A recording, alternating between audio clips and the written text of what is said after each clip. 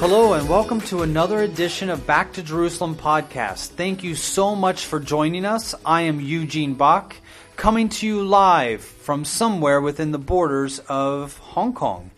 Today I am joined by three people that are actually at different stages of working together with Back to Jerusalem. We have John, who's been together with us for over 20 years.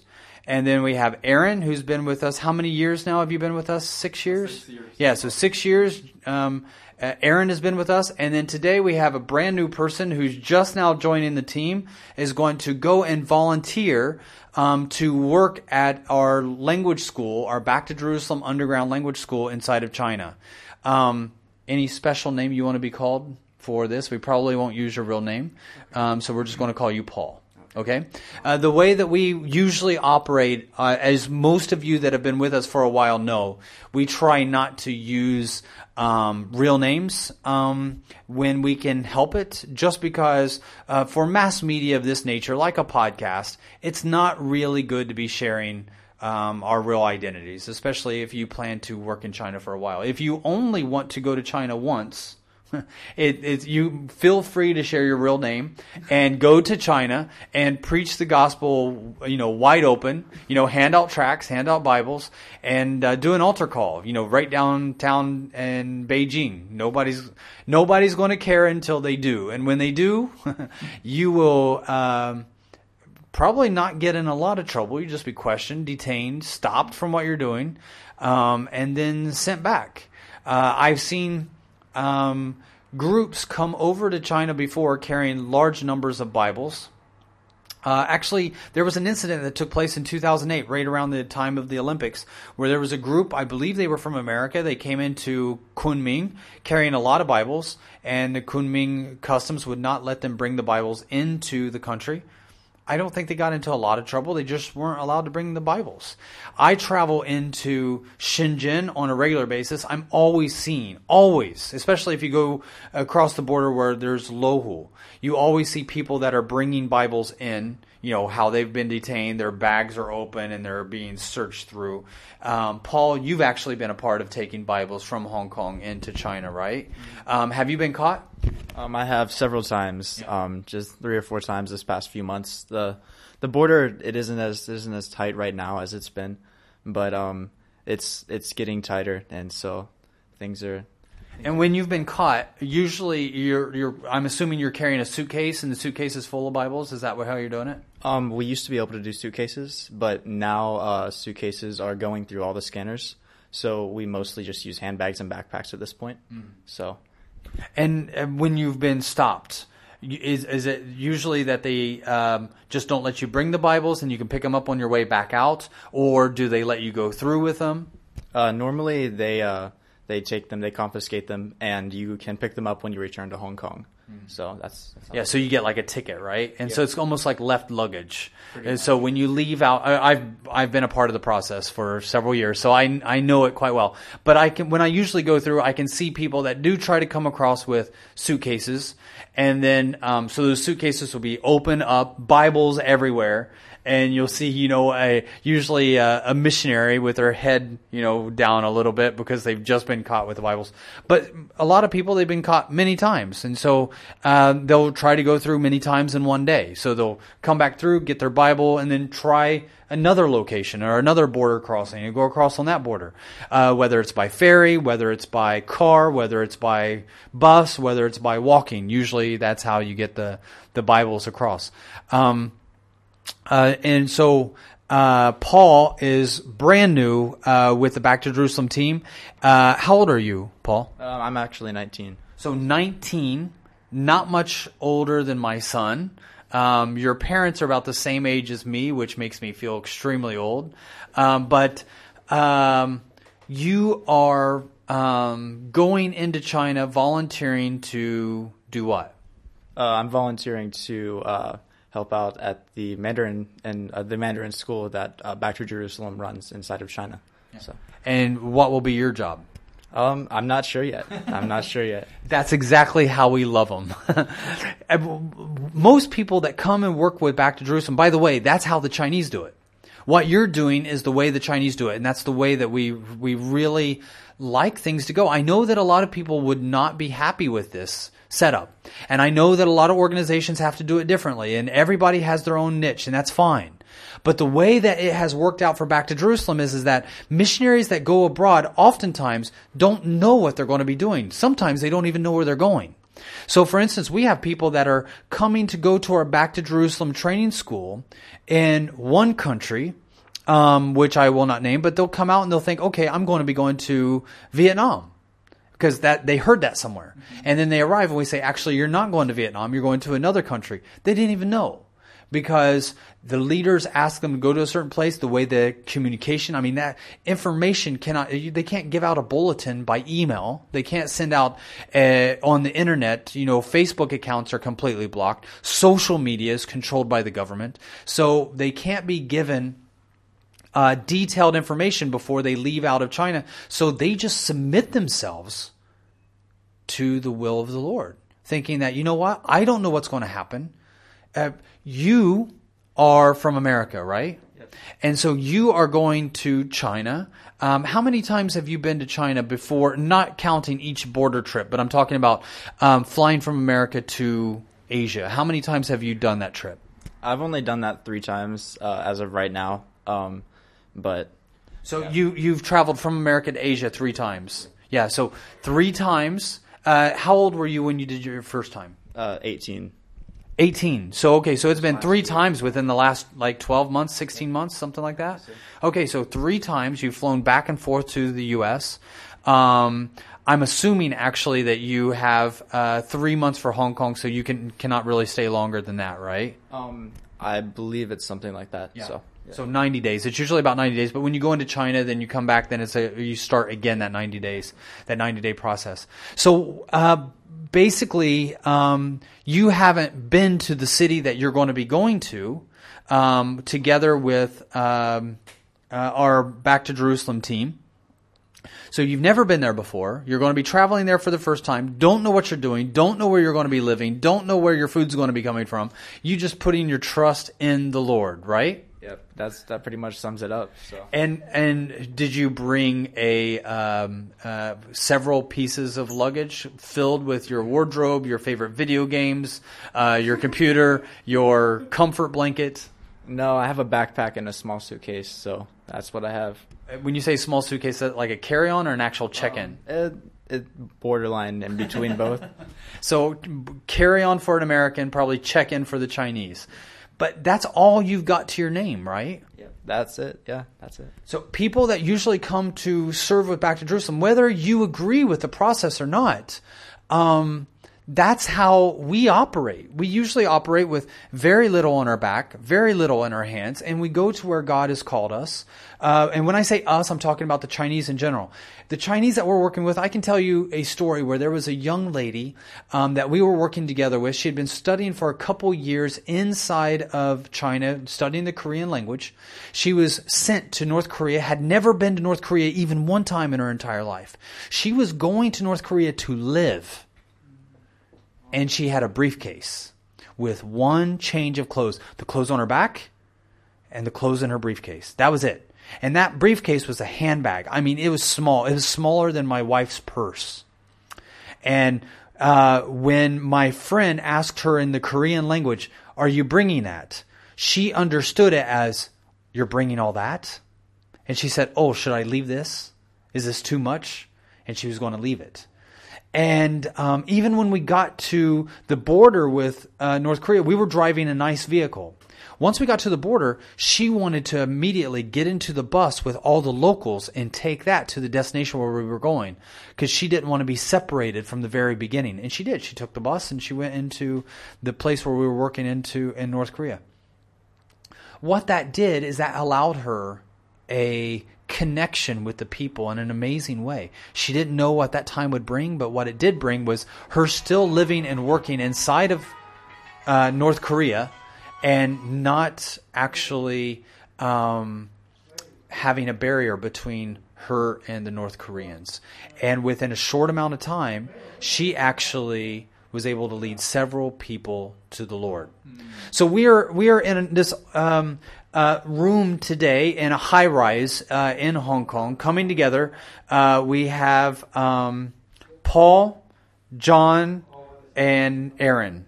And John, you just heard John had to step out. His phone rang. He's a very busy person. He's not able to actually turn it off at this time. We have some questions that we will ask him as he comes back and joins us. We're going to try to keep it to a minimum just because obviously doing translation on a podcast isn't the most fun thing, but we like to tackle those challenges from time to time. So, John, you have been working with the Back to Jerusalem missionaries for several years inside of China. How do you feel that the training is going for those Chinese that are going abroad? Are there more volunteers that are needed? Or what are the largest needs for those people training to go to other countries? 对于这个你已经和这个回归耶路撒冷这个机构已经合作这么多年，也在一起服侍这么多年，那你觉得现在的中国的家庭教会他们在哪些方面还是需要的？语言还是其他的方面，还是需要一些帮助？语言的培训这当然还需要。我们这个经过这么多年上海外派出这个打发我们的人，打发工人，我们就也通过他们反馈信息，我们就发现要从这以下几个方面需要在出去之前要预备好。Yeah, through these years, the missionary in the out of China, we got some idea.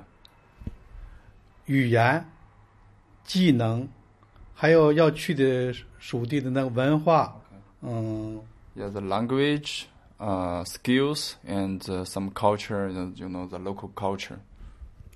还有最重要的，要打不出的这念上，一个是他要有清楚的呼召，再有个心智。Absolutely, they need, very clearly calling from God. Now, how are countries chosen? Like, how do the Chinese know what country that they're going to go to? Do they have an individual calling, or are they chosen by the leadership inside of China? 他们的呼召是从他们的护照是自己的，还是他们的领导告诉他们去哪一个地方啊？他们的护照有的是有清楚从上面得来的，上面。Yeah, they got the very clearly calling from God. 有一部分他们的领袖引导他们对哪个国家有没有负担，有从这方面他们自己最后慢慢的领会到。Yeah, some parts they praying, and also there's a leader, leading them to get this vision from God. What are some of the biggest challenges that face Back to Jerusalem missionaries when they leave China and go to other countries? 那什么是最大的问题？说让这些宣教士可以到参与到这个回归福音、回归耶路撒冷的这个运动当中来。现在这要出去，这个工人有年轻人的预备的时候，但是这个要是合格的工人，就是要花很大的功夫来培训。这合格的工人，第一要具备语言，他还会能技能。还要会到一个他的中东地区或者是非洲地区，他也了解当地的文化，他能到那个地方能够生存下去，这个是很重要的，这也是一个很大的一个挑战，对中国的那个往外打发工人。Yeah, as I said, actually I have some of the brothers and sisters like this. Actually, they have this heart for gospel, to get out of China, to go to another country to preach the gospel. But they still need some, equipment, like language, culture, cross-culture lessons, and skills. has he known of any back to Jerusalem missionaries being arrested or put in prison in other countries once they leave China? 那你知不知道有一些人因为这样的事情他们会被放到监狱里？另外一个国家，在别的国家会被抓到监狱里边去。现在从我了解的打发出的这些工人，因为一些身体的原因的被放在监狱了，他这可能因为有病了，其他的我还没得到放在监狱的信息。因为有病是因为他的健康的问题。对，他可能是他那个病说是传染病那种，有一个肝炎了或什么，他们在那个我忘了进哪个国家了，被放到监狱了。Yeah, besides a healthy problem, like maybe threaten this country, they will put this guy into the jail. But actually, besides this, no. Yeah. So, many of the missionaries that go abroad, the majority of them then don't get arrested. The majority of them don't go to jail, but they are working in pretty closed countries. They are working in places like Iran, Egypt, Iraq, Sudan, Somalia, Vietnam, Cambodia, Laos, North Korea. These are not destinations for vacation. If they were going to places like Thailand, Penang, Malaysia, these kind of places are like resorts. That's not where the Chinese are going. They're going to some really tough places. I just saw that yesterday there was a shooting. There was a shooting in Pakistan. There's about 20 Back to Jerusalem missionaries working today in Pakistan that are right there on the front lines where this violence is taking place, where a Muslim had gone into a school and basically shot the place up. And this kind of anger continues to grow throughout the Middle East as the gospel pushes through from east going west.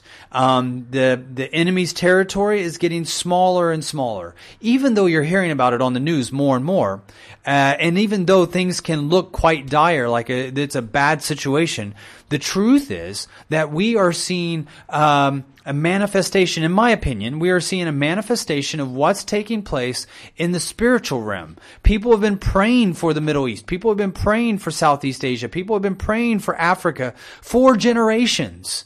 And now we are seeing that some of the battle that's taking place in the spiritual realm is being reflected in the physical realm. That the enemy that has held territory for generations, areas like Iran, areas like Syria, areas like Lebanon, areas like Iraq, these areas have been controlled by the enemy for generations. They're not going to give that up easily. But now there are missionaries that are piercing the darkness, going into the darkest places on earth to share the good news of Jesus Christ, and the enemy is reacting. And you've heard it said many times, a good defense is a good offense. That means that in order to defend that area does not necessarily mean being violent just in that little microcosm, though that's what we're seeing. We're seeing violence erupt in places like Pakistan, Afghanistan, Yemen, but we are also seeing that spread out as the enemy goes on an offense